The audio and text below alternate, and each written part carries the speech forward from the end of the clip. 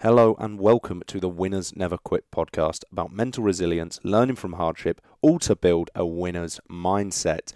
Hosted by myself, Jack Jarvis, and if you could like, follow and subscribe to the podcast, I would really appreciate it. Today I am joined by Ojie Edoburun. He is a British sprint athlete who competes in both 100 metres and 200 metre sprint. He has represented Team GB around the world from the USA to Prague, where he ran a career best in the 100 metres of 10 seconds .04. He's won multiple medals at youth level. He was a British champion in 2019. And in August, he added a Commonwealth gold to his collection, coming first for England in the 4x100 metre sprint. And he joins me now. Hi, mate. How's it going? Yes, I'm good, man. Good to see you. Mate, good to meet you. Really appreciate you coming on the pod. And we start every pod the same. How do you define winning in your life? I think winning in my life is making sure I'm in a better position than where my parents were. I think when they first came to this country. I think that's a big thing, kind of showing progression of generations. So that might look like sport right now, but it could be something else in the next few years. But I think it's just about creating a platform for the generation to come after me in my family lineage, and I can contribute towards that in a good way. Yeah, no, I like that answer because unfortunately one day sprint is going to come to me. Yeah. I give myself about 6 years and I'm done, to be honest. I'm getting tired. Oh, mate. So you talked about your parents there. Let's run it way back. Tell us about childhood, mate. Childhood, grew up in North London, Edmonton to be precise. Pretty much, do you know what? It was a decent childhood. I had to learn quick. I had to be street smart naturally where I was growing up. Great friends, great demographic. Like sports was a big thing. Sort of growing up as well. Like did all sports, which was good. Football, running, basketball, even netball. Sometimes I'd do everything I could. I was really on sports. Really close family. Really close family unit. And I think it was okay initially. Yeah, it was not too bad. Okay, so what made you decide netball's not for me? Well, mainly because it's a girl sport, so I don't think I could. But you know what? I liked like the precision, discipline, yeah. Because I was so fidgety, I always wanted to run with the ball. So to be honest, I'd probably foul out a lot anyway. But then when I got a bit older, it kind of moved over to basketball. Yeah. Which was good for a bit, and then I wasn't tall enough. So I remember we had I think it was trials of England actually for the under 12s, 11s, whatever it would have been. And I was decent, but height was a big thing. So I didn't end up being able to progress on. So just ended up chasing football as you do. Got to year 9, I was like, I'm kind of shit at this. So. Not shit, but he wasn't good enough. Mate, don't worry, I've got 2 left hands, mate. Yeah. For feet, mate, I'm awful. That's always the dream, right? You want to be a footballer. And then when that didn't work, running was just still the sport that was really natural to me. And everyone was kind of like, look, go really fast. And I just, went down to the track and then the rest is history. Before we move on to that, right, I don't want anyone to get it twisted. Ojie isn't 5'5", all right? He's quite tall. When I see him, I was like, God, he looks taller than he does on Instagram. Yeah, no, I do look quite short on Instagram, to be fair. But in person, yeah. A bit tall, mate. Mate, as long as you're over 6 foot, do you know what I mean? It's not bad. I think I'm scraping 6'2". I'm having a fight with 6'2" right now. I'm trying to get there. Yeah. No. I think I'm done growing, to be fair, at the same time, but I don't know. By the way, it doesn't matter if you're under 6 foot, okay? I love everyone. So, you said running. Mm-hmm. What was it just because football wasn't sort of progressing how you would have liked? And like you said, you were fast. What drew you to athletics and sprinting? I think obviously initially it was kind of just like a consolation prize, if I'm honest. Like, okay, well, I can't do football, but I still wanted to keep up with my friends who were kicking on to the next level. And I was like, I wanted something of my own. Like, okay, well, I'm doing this. And it was easy for me. Like, it wasn't really hard to do. So when I got into it, I think the first session I went down to the track, I remember doing a session in Air Forces, which is madness. You can't do a session in Air Forces. And obviously, when I got there, I saw though it was a group of individuals, there was still a community, same demographic people that looked like me. And I was like, you know what, I like this. And I just fell in love with trying to, learn a sport as quick as I could. And I think that probably contributed towards me making progression so early on in my career, to be honest. You touched on there, you said people that a demographic that you liked, they looked like you. How important is that because you touched on it as well, Yeah. next generation. How important do you think it is to have role models that young lads, young lasses can relate to? Really, really important. It's something that I feel like the older I'm getting, the more I'm realizing what I didn't have, and I'm like keen on trying to replace that as I get older. So I feel like, like my friendship group is literally like the most multicultural group. Like I've got Asian friends, I've got Turkish friends, white friends, black friends, African friends, whatever. And like, that's kind of rare, to be fair, like where I'm from, like kind of people kind of stick with their own. But like my batch was just like, we were just, those kind of guys were just always together, like literally still friends with everyone till today.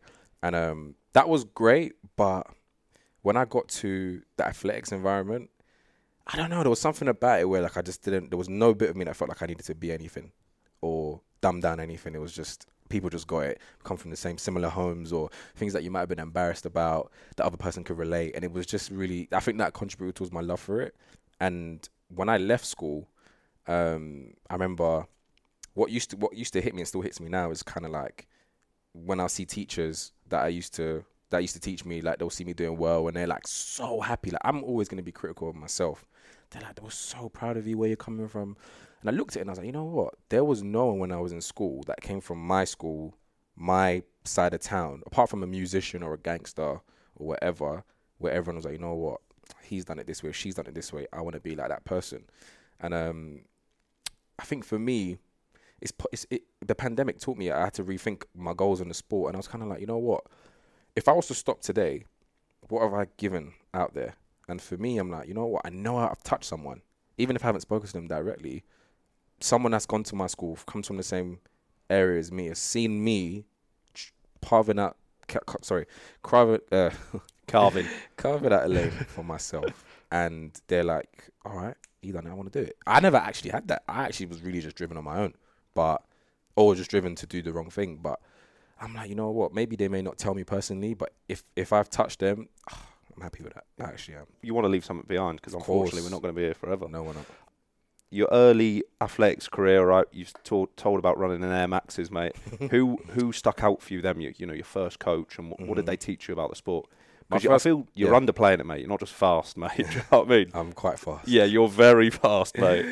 Do you know what? This sport, your sport in general, you can't big yourself up too much because it can play against you. But sometimes you're not present. So I've been really trying to be present recently. So yeah, sometimes I have to say, I'm fast. Yeah. I'm a bit fast. But anyway, first coach was Eddie Stevens. Love that guy to this day. And he just taught me about do you know what? Speed, to be honest. Like, because some coaches will come on like the fitness vibe. Like, you got to get your miles in. You got to get that fitness up, blah, blah, blah. Like, work hard. Obviously, he wanted us to work hard, but his training program was like a lot around like speed, like just doing the good stuff, the fast stuff. And I think that's kind of where my bias leans towards even till today. Like, those sessions are easier for me and the long runs are always a bit harder. But he just kind of taught me about that grit, kind of believe in yourself and, not taking no for an answer. And I think his approach, like, he was kind of really like Cockney geezer kind of energy, but that kind of like rubbed off on me, like, yeah, just go for it. And I think, honestly, it did contribute towards me making the big leap. Like, I was cutting down like half a second, which is like crazy improvement. A lot. And I was getting the improvement so quickly, but because I think those guys, Eddie and Kenny, can't forget Kenny as well. Not this Kenny, Kenny. But I actually had one of my first coaches was Kenny, and again, he was always like, believe in yourself, OJ, you can do it. Like that stuff still sticks with me because it helped me build the confidence in myself, to be honest. By the way, if the sprinting doesn't work out, mate, that's a great Cockney accent, mate. Yeah, you know what I mean? Yeah. The acting be a little career. voiceover for ITV. Yeah. They get paid well, Yeah, Kenny's like that, taking notes. So, you said you're running North London. Mm-hmm. When did you realise, and when was the sort of transition when you started getting picked up by the England squad, GB sprinting squad, and how did that come about? So obviously there's age groups in the sport, like most sports. So for me, the first introduction was representing Great Britain at the Loughborough International, which is kind of like a inter-country kind of meet. So it would be like Scotland, Wales, England, Team GB, and then like invitationals, like the senior athletes. And I got picked to represent the under-20s at 16. So it was like, I was like 2 steps ahead of myself. Obviously, I got my ass kicked by the seniors, but it was more so just that I was there. Yeah. Sorry, how old were you then? 16 at that time. Yep. And then I got selected for the World Youth Championships in Ukraine. So that was my first like international vest. Went there, ranked out of the top 20 in the world, and then left joint fastest teenager in the world. So that was a bit crazy in itself, to be honest. But that was the first time where I was like, because there's a small story behind that. Obviously, I was training, like, we train club nights, so it'll be like Tuesdays and Thursdays, late, finishing at like 10 p.m. It's dangerous when we're going home. But we was all together, so we were kind of safe, but still not safe. So, and this is at the club nights. This is the club, when I was with Eddie and Kenny. So, my GCSEs, like, I think I'm a smart guy, but like my GCSEs weren't as good. And I know it was because I'm not good at multitasking. Like I'm all in on one thing at a time. And obviously I was really getting passionate about track, but I wasn't good in the grand scheme of things. And then when my GCSE results came out, I had a few A's, B's, C's, and a few D's as well. And I got into college, which join the club, mate. Yeah. No dramas with that. I got into college, which was good, but my dad was like, especially like African parents, they're like big on the education because, when they're coming over here, they're not coming over here for you to they think you're messing. If you want to do something creative, you're messing about. And it's like, they don't see, I guess now it's a different age now, but at that time, that wasn't really like clear outlets. So it was like, well, do your education. I want you to be a lawyer. I want you to be an accountant or a doctor. That's what you got to do because I've struggled over here and you need to have a good job. So when I didn't get the good GCSEs, I was like, look, this running stuff, it's a load of crap. Like, it's making your grades lower.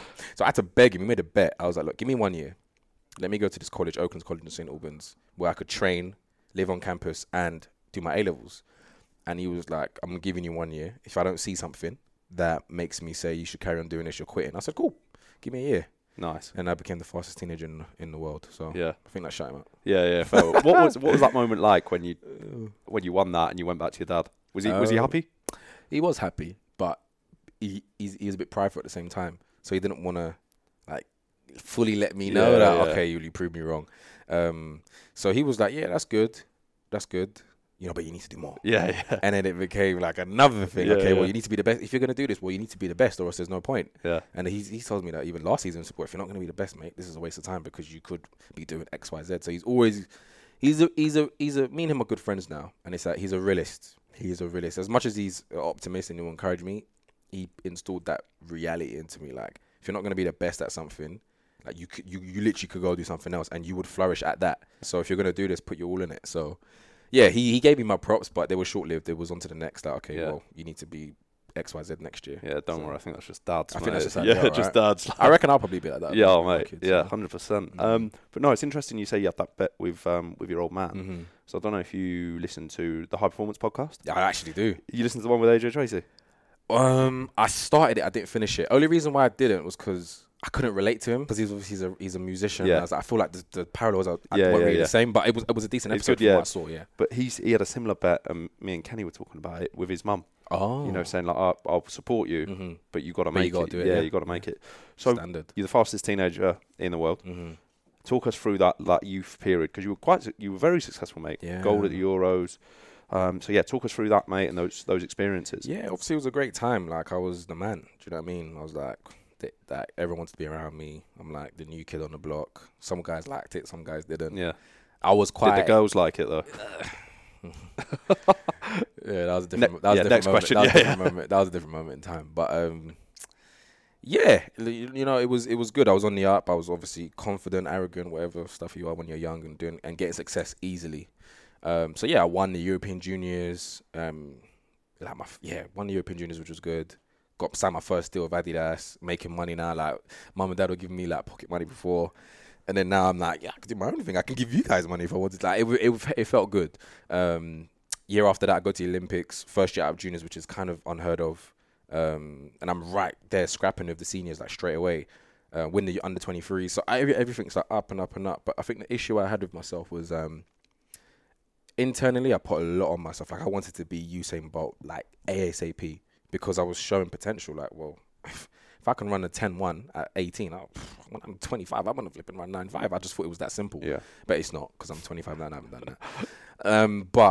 I put a lot of pressure on myself. I didn't ever pat myself on the back for the progression I was making, because I was still doing really well. Like, some guys that still ain't even done what I've done all now, and that was almost 10 years ago. Yeah. And then externally as well, people around me were like, blowing smoke up my ass, if I'm honest. I don't blame them. Yeah. I don't want to blame people, but it contributed. Like, everyone's telling me, look, you're the shit. Yeah, man, give it a year or two, sub 10, this, that. So my head was just in the clouds, and I never really got out of the clouds until, I think 2017.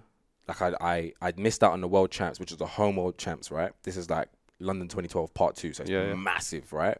I didn't make the team. I came 4th, and like I imploded so badly because it was the first time I tried to go for something and didn't get it, and I just lost all my confidence. I was like, oh, I'm shit. And then the sort of like the come down of that, and then saying, okay, where am I at now? Where do I want to go? I think that's when I started to sort of be a bit more kinder to myself, be a bit more patient with myself, and then I think that helped me win my first British title the year after. So yeah, that's kind of what the journey was like, to be honest. Is that the biggest hardship that you've had in your career? I've had a few, man. You have a lot in this game. Do you know what I think the biggest hardship was? Probably this period just gone, 2020 to 2021.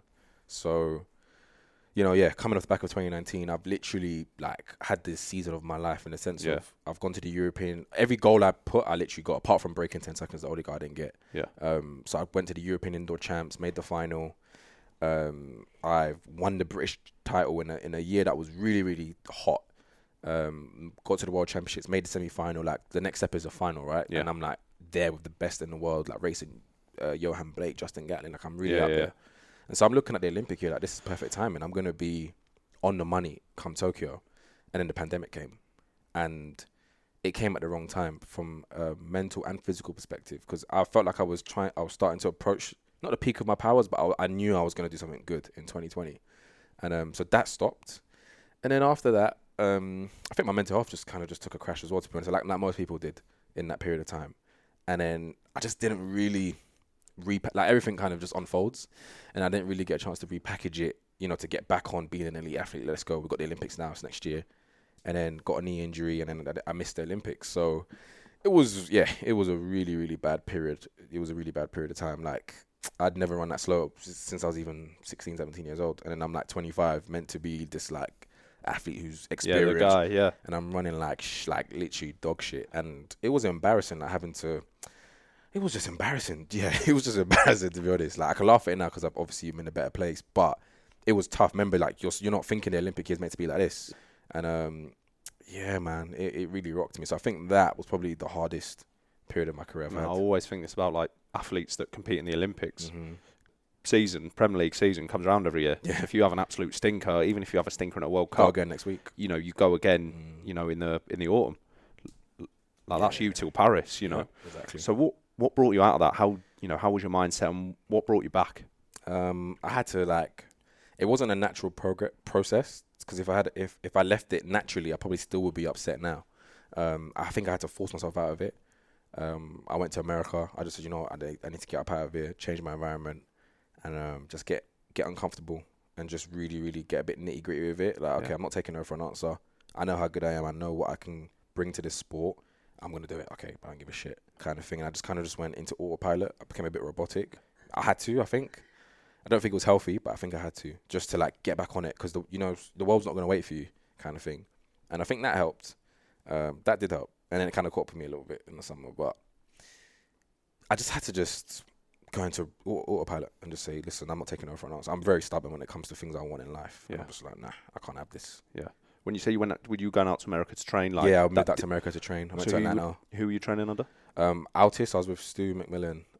He's quite renowned in coach education space, bobsleigh, track. Like they're really good at what they do. And it was a good time. I definitely started to love the sport again, which is important. It was good to experience America in general. Like, it was just a whole different, like, seeing how they do it. They're the best in the world right now. Seeing their culture, their mentality, they have nothing. Like, there's some guys that are as fast as me. They've got to work a 9 to 5 because they can't get a contract. Like, it's really cutthroat over there. And it made me a bit more grateful for my circumstances and how I've come up in the sport, but also made me realize, look, if you want to be at that top end, like, you need to be a bit of a dog about it at times. Having just a balance, because I don't think I'm like that naturally as a person, but it's understanding the beast you're up against. Like, this, look, only 8 guys are going to share the pleasure of being a finalist, and there's forget the world. There's millions of people in the UK, let alone the world. And who am I to be in that 8? I've got to go and take it. It's not just going to get given to me. And it kind of reignited that fire. So that helped. That did help, to be honest. So I think, I just had to just change my environment and just get after it. And then you come back, start of this year. So talk us through this year, because You've had a pretty good year, mate, if I say so, from the outside looking in. So this is another thing I think I need to get better at, because I still just nitpick about what didn't go well, which isn't good. But it was a good year. Like I said, the year before I could only run 10.4. I didn't get out the semi-finals at the Olympic trials. Didn't go to the Olympics. Wasn't even ranked in the top 20 in the country. Like really, really shit. So this year I ran 10.07, which was my second quickest time ever. I was back up against the fastest in the country, fastest in Europe. Made the two individuals, which is the 100 meters at the Commonwealth Games, 100 meters at the European Champs, which was good. And then got a gold at the Commonwealth Games, which was good. It was my first senior medal. You know what I mean? Yeah. And I think sometimes when you're chasing your tail, you forget. I actually haven't done that before. But again, if I'm in the mindset of I need to be here, you know, a bit of me might have just like disregarded it, like, oh, it's just a Commonwealth medal. But it's like, no, that's your first senior medal at a home games. I ran an anchor leg, and I wasn't even picked for the competition 5 days before. I was a late replacement. So when things like that happen, it doesn't matter where I want to be. I'm like, you know what? Just soak it up, because that was a special moment. And that's something that when I've got a family of my own, that's going to be replayed for years to come. And I was a big part of that. So that was a real good silver lining for me, to make me realize, you know what?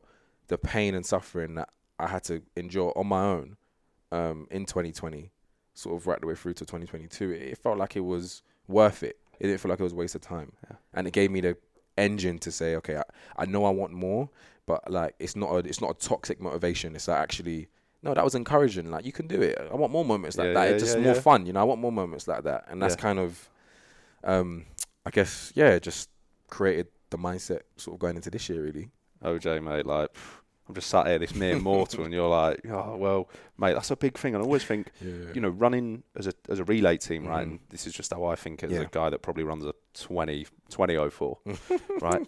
You'd get under 22. Yeah, I probably wouldn't. Like, not only have you won it for yourself, but you've won it for 3 other geezers. Yeah, man. Or 3 other girls. Like, so big. To me, it's massive, It mate. is big. It's and huge. it's a different feeling. Like, you don't get moments to feel like a team. It could be very, very lonely out there. And I hadn't done the relay for like 5 years. Anyway, I won't get into that, but I hadn't done it for 5 years. And to come back into it and just sort of, it was just a different dynamic, like a different type of pressure, but a fun pressure.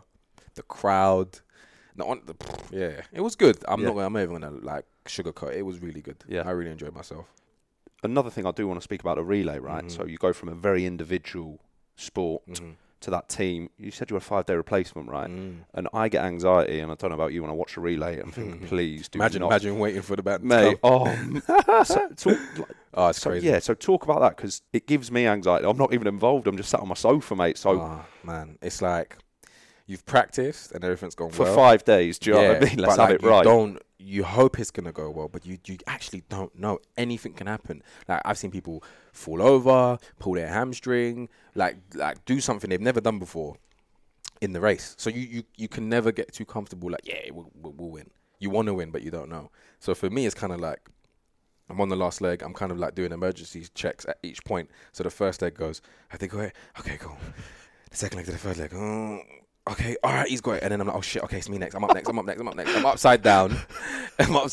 Looking at him backwards. So I can't really see properly. I've got all these other guys breathing like they're all ready to run away from me. So I want to keep up with them, but I've got to wait for the baton before I start racing them. And, you know, when then, do you know what the craziest thing is? You have all that anxiety and worry. And then in the most critical part of the exchange, that is when I actually felt the most calm, because I was in control of something. And I was like, okay, put your hand out, he'll get it. And as soon as I got that in my hand, the freedom that came after, I think it just played out in my running. Like, I was just free, bouncing down the track.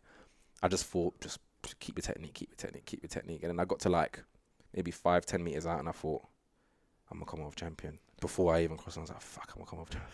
Got a gold medal. And then it was just a roar. And then after that, to be honest with you, I can't even tell you what happened after that. It was just a party in the stadium. It was nuts. So you get it. It's a very emotional race. Every race is emotional, but the relay has a different type of emotions for sure. Yeah, mate. No, I said thank you for coming here, mate, and joining me. But thank you for winning that for England, mate. No worries, proud man. English, mate. Yeah, proud no Englishman, worries. Proud It felt good. What motivates you to keep going? What's your big motivation at the moment? It changes, man. It changes because, what used to motivate me when I was 16 was like, I want to be the fastest man in the world. I want to be the world record holder. And that used to motivate me for a few years. And then I haven't got the world record, have I? Yeah. So, mate, there's still time. Do you know what I mean? There is still time. But you know what? I'm a realist, innit? So Yeah. do I think I can run 9.5? I don't know, man. I don't know, to be honest with you. I don't think so. Nah, it sounds negative to say, but I don't know, man. I'm 50-50 with this stuff. Like I'm an optimist. Yes, I want to get the best out of myself. I'm not gonna put this huge rock of pressure. Like, if I don't do this, I'm a failure. So I think what motivates me right now is, honestly, it's two things. It's trying to achieve my full potential, which doesn't have a full stop to that. So that's exciting to wake up and try to find out what that is. And I think secondly, it's about using this gift I've been given to create a better life for myself when I'm done with the sport. And that kind of links back to family and, them migrating over here in the 90s and all the things they had to deal with, bringing me up. I feel like if this gift that's been given to me in the sense of I get to run for the country, I get to travel the world, run in front of loads of people. Not everyone just falls on their passion like that. So if I waste it, not only am I wasting my own talents, I feel like I'm almost almost doing a disservice to like the work my parents had to put in to like put me in this position. And to be honest with you, it's not even a thing of owing your parents. It's just more like understanding like everything has to evolve. So if I don't evolve what they've done, to me, it's a failure. And it's not pressure, but it's just a motivation right now. Mate, that's a lovely answer because I'm not going to lie. I thought you'd be like, yeah, what motivates me is Paris. Do you know what I mean? But no, that's really nice. It has to be internal. Yeah. Because I don't know what's going to happen in Paris. Yeah. I hope I'm alive. Yeah. Do you know what I mean? Yeah. I don't want to be morbid, but you don't know what the tomorrow looks like. So I can't just create this motivation about something I haven't seen yet, and I don't know what's going to happen. Yeah. It has to be things that I can control and feel every day, and working towards that event as opposed to, because the event's going to, regardless of what happens, the Olympics is going to happen whether I'm ready or not. So it can't just be that. It's too vague and too boring. Did you learn that? You spoke about that hardship in your Tokyo, career. Yeah, I learned that in Tokyo, man. Yeah. Like I was so on there. Tokyo's going to be my competition. I'm going to do this and that. And then I went there. Yeah. And literally, I remember recording it because I was like, I need to document this stuff. Like, I remember waking up in my room and I'm recording the Olympic final that I thought I had a chance to be in. And then I'm like, well, you're in East London, mate. You're not there. You're not in Tokyo. Yeah. And life just happens. Yeah. And the reality of life for me right now is like, it's your responsibility to get ready for things and to prepare yourself and put yourself in the best position. Hence why I'm training every day. Yeah. But the event is fixed. It will come. Whoever's ready will succeed. Whoever doesn't will fail. And then we'll say on to the next. Because I'm talking about world champs now. I'm not talking about Paris anymore. Yeah. Tokyo. So that's just the way the world works. Yeah. I can't get so emotionally attached to events. I just don't know if it's a healthy way to live life. Right now. No, 100%, mate. Yeah. We only this interview now, but it feels like you learned that from Tokyo and those lessons. But 100%. No, mate. So you're saying this year. So what's the goals coming up for the next? How does the season work? How do your training cycles work? I'll give you a basis of that. So the only thing I did see on your Instagram that made me laugh. That TikTok, you and your girlfriend. Oh yeah, the first drink of the off season. Mate, you don't get a lot of time to drink. Yeah, so no, I can imagine, mate. You got to have that discipline, though, mate. But I am paying for it now because I suffered this first week back. I was really bad, really bad. First week training back there. So this is my second week now. Okay. Last week was tough. Oh my god, I was gonna have a heart attack. Like, it was bad. It was a reality check though. Like, listen, mate, you're back in it. And I was like, okay, cool. Mate, this week do not worry, mate. So I ran a ultra marathon a couple of weeks ago. Okay. And I've just got back in the gym, mate. And I went 120. Bear in mind, I've squatted a lot more than that. Mm-hmm. I put it on 2 reps, and I said, no, I don't want this smoke, mate. Just racked it straight away. Text my coach. I was like, right, we need to get a plan together because it's not easy. When you the thing is so annoying about life, I think, it's like it takes so much work to master something, to be prepared, and literally a tenth of that time to just lose it. Yeah, like I can be training a whole year, take 2 weeks off, and I've lost all the work. Especially if it's physical. Yeah, you know especially if it's physical. It's really annoying. Your game, mate. Like, I'm like, why can't it just stay for at least a month? Yeah, like, 2 weeks, bam, done. Yeah. So anyway, I took the break because mentally I needed it. So that was more important. 100%. But how the year works is obviously it's also from January from October to January. Yep. It's like hard conditioning, preparation, long runs, lifting as heavy as you can, running as far as you can, condition yourself, getting yourself ready for fit for purpose.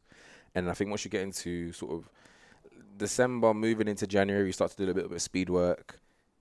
January to end of February is the indoor season. So that's when you only run the 60. Okay, yeah. Because it's too, I guess the meaning behind it is because it's too cold to do the summer events. It's not optimal to do athletics in like less than 10 degrees, 5 degrees. It's silly. I can imagine, mate. So we do indoor season, and then you could have like your circuit races, your Diamond League equivalent races, national champs for the 60, and then like the European or the world champs and so on and so forth. So we'll have that. So this year coming up, obviously we have all the tours, and then there'll be the British champs some point in February, and then the European champs in Turkey, which will be first week in March. After that period, you go back into some hard training again. You can either stay in the UK or you can go to warm weather training, which is what a lot of people do to get in the sun because you're getting ready to prepare for the summer. Yeah. So then that'll be like March to, let's say, end of April, that period of time. Then you may get some races in America, preseason races, or you can just be training through it and you start your season in May, depends on what the strategy is. And then the season will officially start in May, outdoor season. Yeah. Right the way through to September. Again, you've got your Diamond Leagues, your World Tours, domestic competitions. Nationals is always in June, towards the end of June. That is the competition that basically decides if you're going to go to the championships or not. For us, you need to be placing in the top 2 in your event to secure automatic selection. And there's like 8 of us that are good. So it's a real fight. It's a real fight. And then after that, you go to the main championships. That could be World, Olympic, European, Commonwealth. Do that. What you do is what you do. And then after that, there'll be more circuit meets. There's a Diamond League final. At the end of the year, you race for a pot of 50k if you're lucky enough to be in that top 8. And then the season ends in September, and then you get drunk. And then you get drunk. You take your missus out a nice restaurant. Exactly. Live life a bit, and then you get right back in again and do it all over again. So that's all right. That's kind of how it works. So for me, this year I'm prioritizing the indoor season to try and work on my start. My start wasn't really good last year. Okay. So I really want to work on that first half of the race, and just give myself a good little platform of racing, being sharp, so that when I start the outdoors, I can hit the ground running. So that's kind of my thinking at the moment. So we're in the hard graft of it, which is the bit I hate, but it's necessary in order to necessary evil. Exactly, I need it so that I'm strong enough, fit enough to withstand racing. Every week, every 10 days, and how stressful it is when the season starts. Mate, I'm so happy you said that. Gold medal sprinter, yeah. Mm-hmm. And you to say, no, I hate these sessions. So one of my good girl mates, Tessa, she hates the gym. Yeah. She's like, she phoned me one day. She was like, where are you off? I said, gym, but I cannot be asked. Do you know what I mean? And she was like, what, you don't like the gym? I said, babe, everyone, do you know what I mean? Yeah. I'm telling you, athletes like Ojie sat opposite me, don't like the gym. Mate, I get it. You got to go through that hardship, mate. Because the thing is, in training, it's not about like doing what you already know. You have to push it to evolve. So nothing can be comfortable in training. If it is comfortable, then you're not doing it right. You're just maintaining. You're just maintaining and you plateau, which it did happen to me a little bit in some other of my training setups. So you have to have the training session has to stress you. And unfortunately, if it doesn't, then it's for nothing. So that's why I don't like it. I just like doing speed work and racing. I'm a racer. I like to just compete. That's what I like. But as time's gone on, I'm like, you know what? In order for me to get to that paradise, I need to go through a bit of hell here. So I can appreciate it, and so I'm ready for it. Yeah. More importantly, you say you love racing. Mm-hmm. Do you love the crowd? Do you love the added just competing? Yeah, or you don't. So it didn't bother you when it was like COVID. You might have been competing sort of. No, that was dead. That was dead. To be honest, that didn't help. But that's not my motivator. For me, it's like that's like an added like piece of artwork, and not to disrespect the fans because obviously they are amazing. Yeah. But that's not what gets me going. Yeah. For me, it's more like the egotistical competitive side of it. Like, you think you're faster than me? All right, let's see it, kind of thing. And that was what was kicking me on when I was younger. Obviously, you get older and you're racing like Gatlin and Bolt and this, and they're kicking your ass. So you don't naturally, don't step to the line with Usain Bolt and say, see what you got, Bolt. Yeah, it doesn't really work like that. But in essence, that is still how I feel at heart. Like I still get on the start and I'm like, all right, let's put it to the test. Let's see what you've got. And that's what's made me want to go harder in training. Because I know I'm good at that. I'm good at not being scared to try it and go and compete. And the times where I have been physically prepared, I've had good success in the race field. And but some people that they love training. They love training and breaking it down and overthinking it. And when I kind of moved into that mentality, like racing then became like an exam for me. Yeah. And I would run slow and I'd be like so lethargic because I'm thinking about every movement. And that's not what the 100 meters is. The 100 meters is first and foremost a race to get to the finish line first. After that is the preparation of it. But it's not preparation and then learn to compete. You know, you have to have that first. And then after that, it's about the technique and the conditioning and the mentality. And then you can streamline it from there. But if someone hasn't got that heart of a competitor to begin with, just forget about it. You're going to get eaten alive. Mate, you need to be a winner. Yes, winners never quit, of course. Get that plug in there. So, you said you want to focus on the 60 metres. Mm-hmm. What about a relay? Is that something that you're looking at for the next game? Cause yeah. Like relay is always a part of it. I think naturally relay isn't always like a priority for a sprinter because it really is a bonus event. That's how it should be. But sometimes, again, I don't blame people, but if you haven't had individual success, it is hard to kind of like, it's hard to still prioritize it when you're not getting anything from it. But if you know you can win a gold medal in a relay, it's easier to then actually know what, I'm training for the relay potentially, right? I don't really knock anyone for that.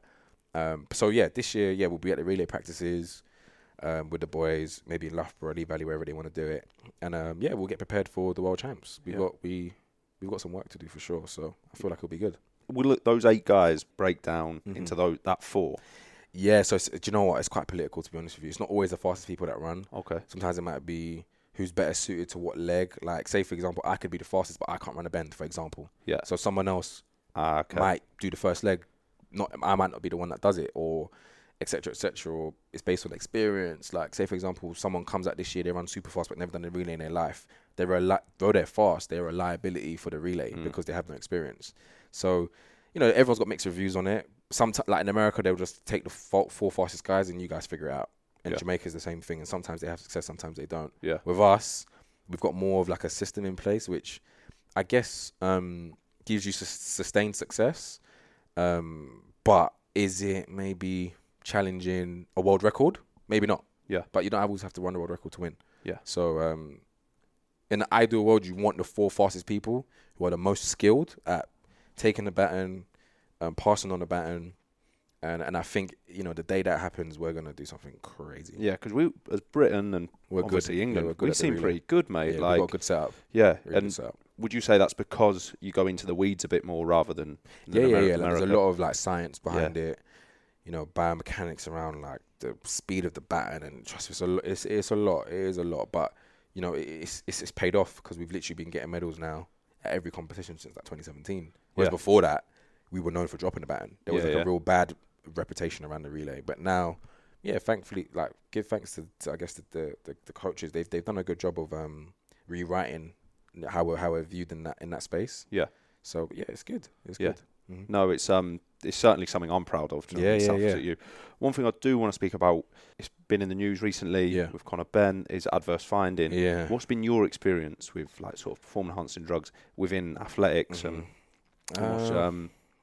none. Yeah. No, obviously none. Bloody good answer, mate. Yeah. None. I actually had a drug test the other day, actually. Because what's something I think a lot of people don't understand is how is it done? How invasive is it? Okay, Okay, that's a good thing we'll talk about then. Yeah. So the first cracking drug answer, by the way, I love it. No, it's the truth. I've never had any issues.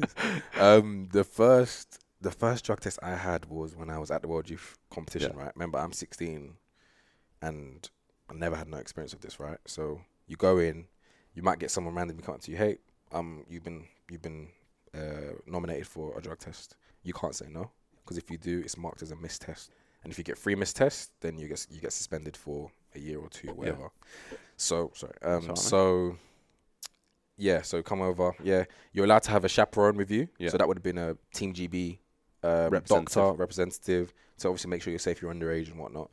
You go there, you fill out this form, your date of birth, passport information, what have you consumed in the last 7 days. At that time, it might have been, I don't know, chicken and chips, or I'm joking, orange squash, like electrolytes, like whatever, nothing serious. Yeah. And then they say, cool, do you feel like you're ready to pee? And I'm like, yeah, okay, go to the toilet. All right, mate, pull your trousers down to your ankles and lift your top up Yeah. to your chest. So they're seeing everything. Yeah. And then, man just standing there, like, just looking at you, just pee. Yeah. So the first time, it was like, I couldn't, like, actually pee because my body kind of went into, like, a bit of a shock. Stage fright. Yeah, stage fright, yeah. And I was like, this is weird. And then I don't know, I think I found a way to obviously do it. And after that, it was okay. And that feeling's always a bit like, I can't believe this man just staring at everything that I've got. And then the worst ones are, like, first thing in the morning. So sometimes you might get a 6 a.m. test and, like, you're really not ready to show everyone. You're really not ready to show for anyone. If it was a female, like, you're not ready to flip and just do that first thing in the morning. Yeah. So I think that's what. Yeah, I just get used to it. To be honest, I'm friends with them now. Like, some of them have done me for years, and I'm like, yeah, you're right. That I will talk about things and whatnot. Yeah. And it's kind of just a routine now. Like my mum's like, make sure you update it because they come. Like, she's obviously experienced it many times with me, and I'm used to it now. It's necessary. It's a compliment. Yeah. If people want to test you because it means that you're doing something good. If you're not getting tested, they don't care about you. To be honest. So I kind of look at it that way. And I think, it's just about being responsible, I guess.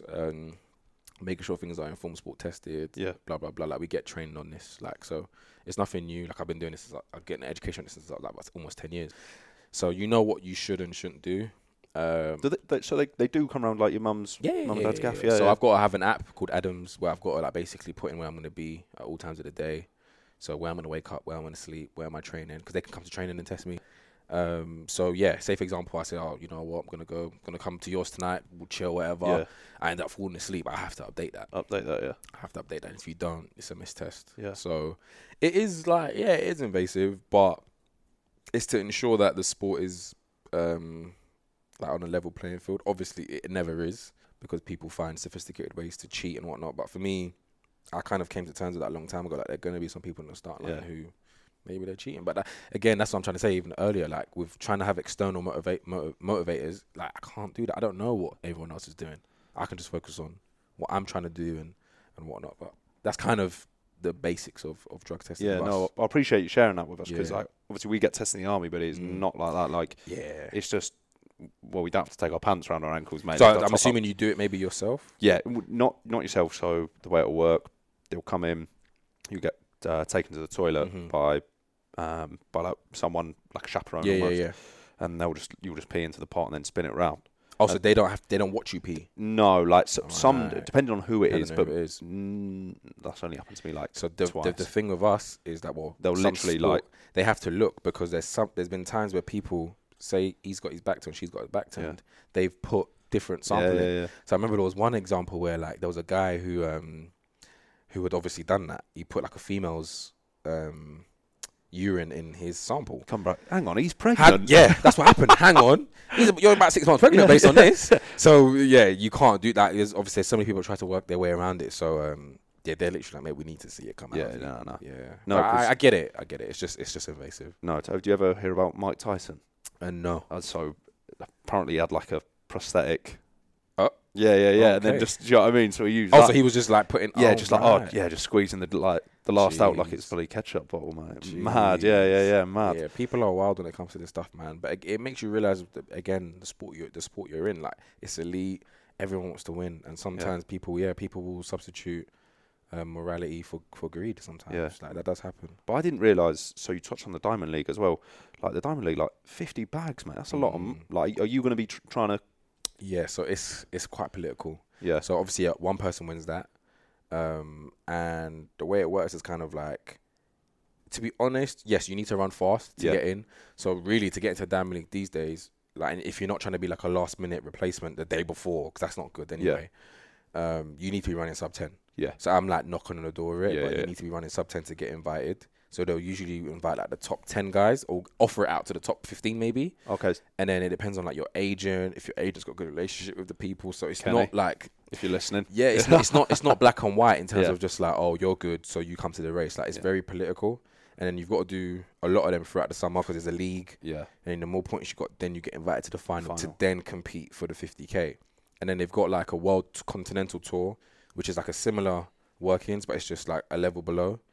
And then they'll have so that's a gold tour. Then they'll have a silver tour, a bronze tour. So in an ideal world, everyone of different levels, because not everyone's going to be Olympic champion level, you might be national level and you're trying to break into the international, you should have an opportunity to race. Only issue is, are there enough competitions to allow everyone to race? No, there isn't. And that's why it becomes a cutthroat thing. Yeah. If you're not ranked in that top 50 in the world, you're not really getting invited to these races. So that's where it becomes really, really elitist, to be honest. Do they care about profile as well? Probably to a degree. They won't say it, but they probably do. Yeah. If you've got like, I don't know, 500,000 followers, and you're doing good, you know, the promotion, the blah blah blah, the marketing, does that add more than someone else has got maybe 3K, 4K? Yeah. But it does. But that's faster than you. Do you know what I mean? Yeah, it does. It does. Like I remember 2020. There were like brands like, so our main source of income will usually be the shoe sponsor, like Nike, Adidas, Puma, blah blah blah. So I'm lucky to be been with Adidas since I was like 18, right? And in 2020 there was a lot of cuts because naturally everyone was just getting slashed left, right, and center. And one of the main things we were hearing was, you know, it's not just about your performance on the track. We want to know, what are you bringing to the table from a marketing perspective, your brand perspective. A lot of people slept on that. They're kind of like, well, if you're fast, and that's it. Not in this day and age. Yeah. Like where content and social presence is so important. You know, if you're not visible, you're not doing anything. Yeah. And even from when the brands are saying that, I was like, right, okay, the game's changing. Whereas before it was like, no, you run fast, you get taken care of. Yeah. Some people are running fast now, and they may not even be making more money than someone that is a bit slower but has a bigger brand. Maybe they're getting paid more. So the game is changing in that sense. The game is definitely changing. No, mate, I totally understand, mate.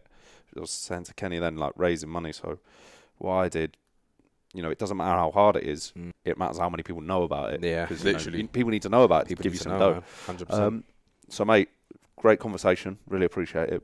And I like to sort of ask for your bit of advice that you give to a young Ojie or a young lad trying to get into sprinting. Yeah. You know, what would you tell him now? Now you've lived.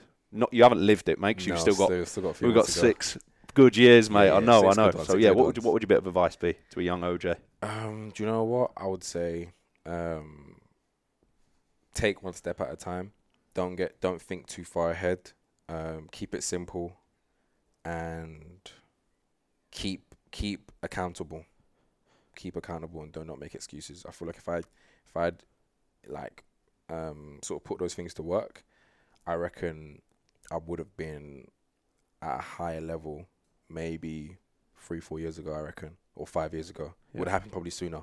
But when a young person achieves something ahead of their time, it's not just because they're so good. They clearly got attributes that are ahead of their time. And I don't think I had all the attributes. Physically I did, yeah. But mentally, maturity, I didn't have it. So that's what I would try and, like, when I have kids, I'm going to be trying to slowly force feed those things in, because that's what's going to help you stick out. That's what I'd say. I really like that, mate. I'm a big believer in taking accountability, mate. But no, thank you so much, mate. And guys, that is the end of the podcast today. If you enjoyed it, please could you like, follow, subscribe, as it really helps grow the podcast. Thank you for listening, mate. Nice one, man. You enjoy that, bro? Thank you so much, mate.